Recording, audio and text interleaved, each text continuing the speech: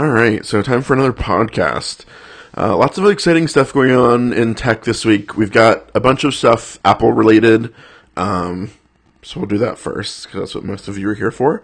So iOS 11 and watchOS 4 dropped today, which are great, fun upgrades. I don't have an Apple Watch anymore. I have moved on to Android for now, but it's always exciting. I like the new improved heart rate detection. That looks pretty cool. Definitely a focus on heart health coming from Apple, which is great to see. Especially, I think, I've started seeing Apple Watches on just a lot of people. Like, everyday people have Apple Watches now. They're not just, techie or geeky things. I think probably the lower pricing on the Series 1 definitely has helped them. But I like to see the improved heart rate monitoring and like potential arrhythmia detection, especially women. Heart health is largely overlooked, and is, I think, the 1 or 2 killer of women. Cardiac disease, I believe. So that's great. But anyway, iOS. So I usually have been a big day one person. Like, I'm always like downloading and upgrading my iOS devices on day one.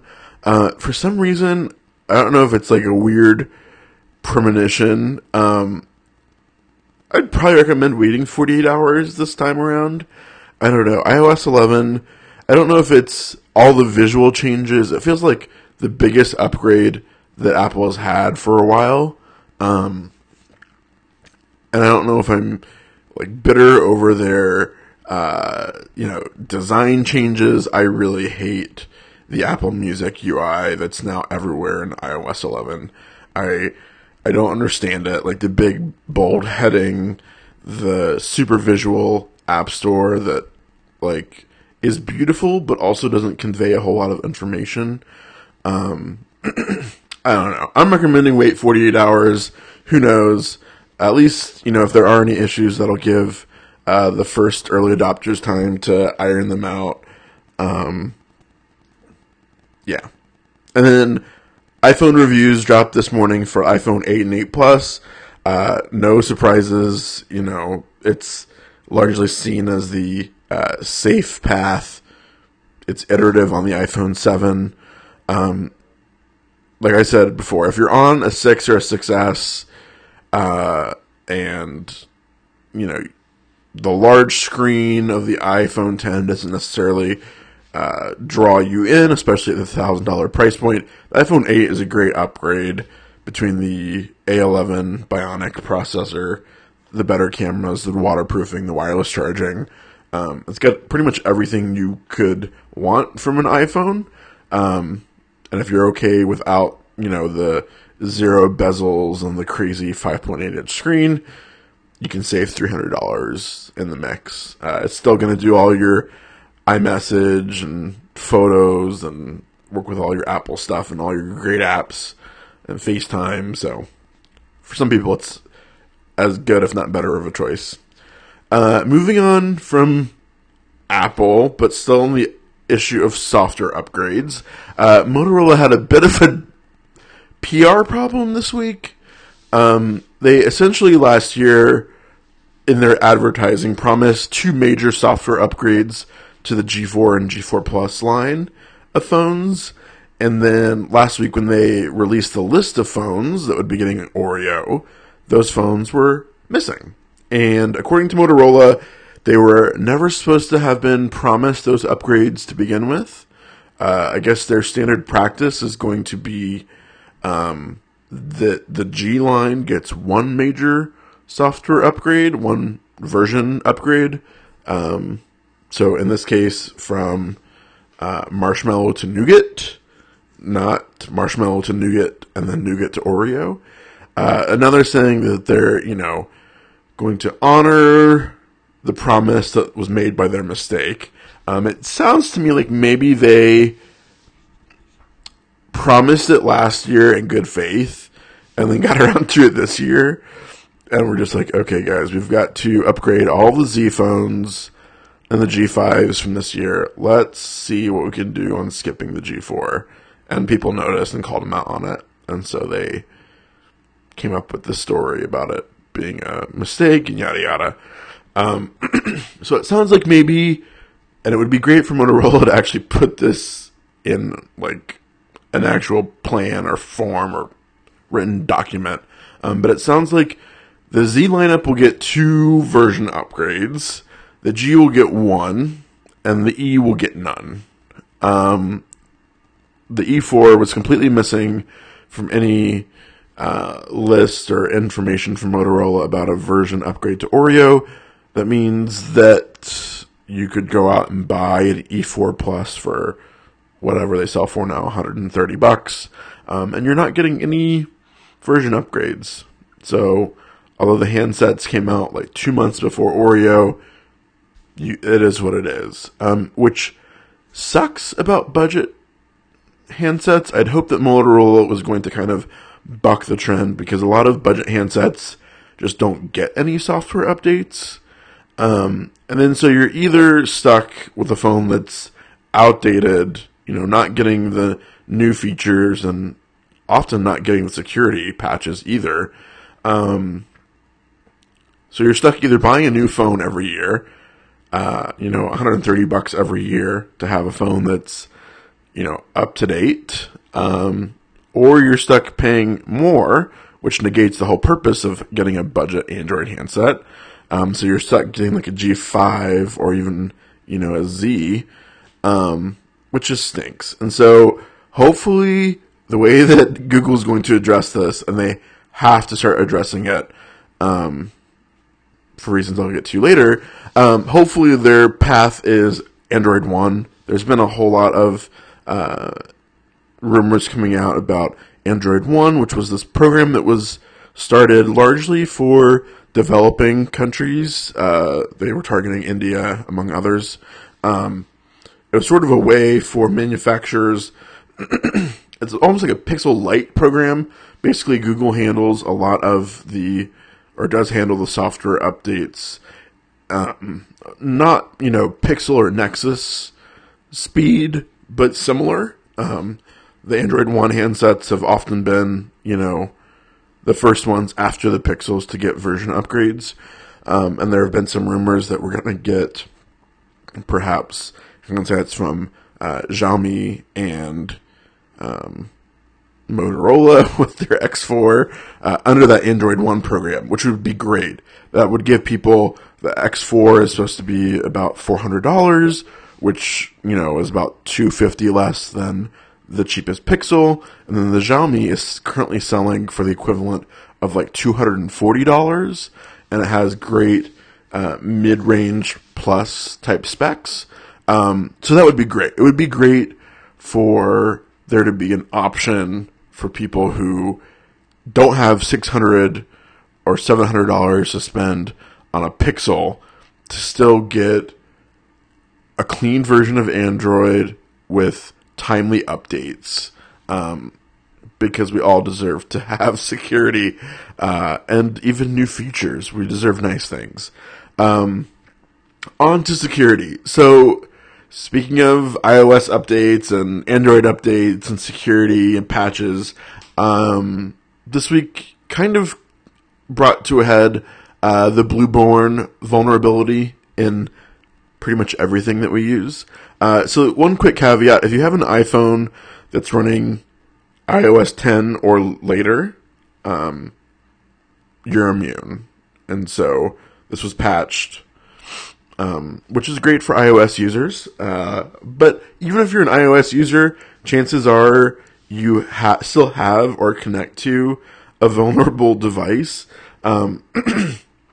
Anything running Android or a Linux OS is currently vulnerable.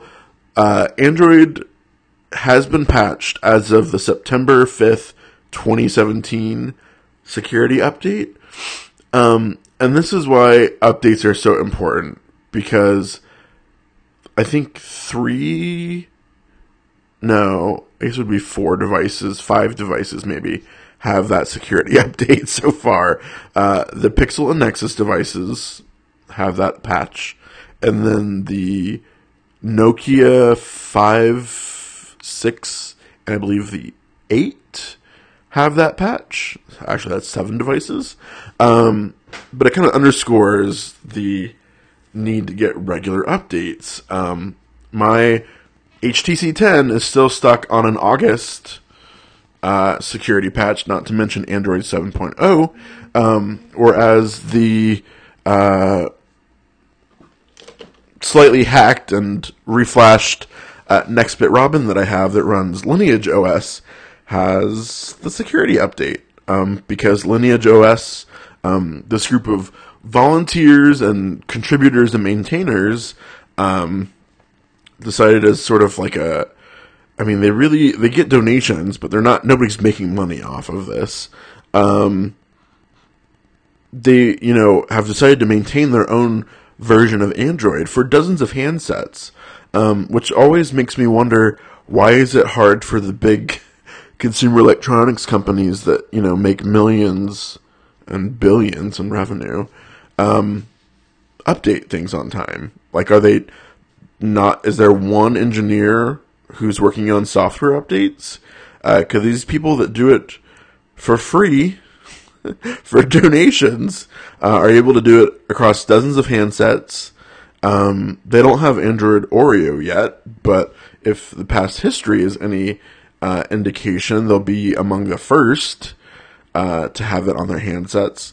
And so it really just makes you wonder, like, if people can do it for free, what's with all these corporations? And understand that there's like more testing involved, but that should be like on the order of weeks later rather than months later. And the fact that I paid $400 for an HTC 10 in like a end of summer sale, and it is lagging way far behind the $100 phone that I hacked and flashed this, community project ROM onto, and that hacked phone is more secure than the one I got from HTC. Problematic. But anyway, if you own an Android handset, you're vulnerable. If you're on a Windows machine, you're vulnerable. Any of the Bluetooth, like Internet of Things, like your smart TVs, smart refrigerators, smart thermostats, like all that stuff is probably running a Linux operating system and is vulnerable. And the advice from a lot of people in like the tech industry had been to disable Bluetooth when you're not using it. Which I guess like sounds easy, but in this day and age we connect to Bluetooth for everything. Like I count at least three always on connections that are with me almost everywhere I go. I've got my Fitbit, which is set to sync over Bluetooth. I have a car monitoring system that's plugged into my car that like monitors my trips and the health of my vehicle. That syncs over Bluetooth. And then I've got my hands-free in my phone. That's over Bluetooth, not to mention Bluetooth headphones, Bluetooth speakers.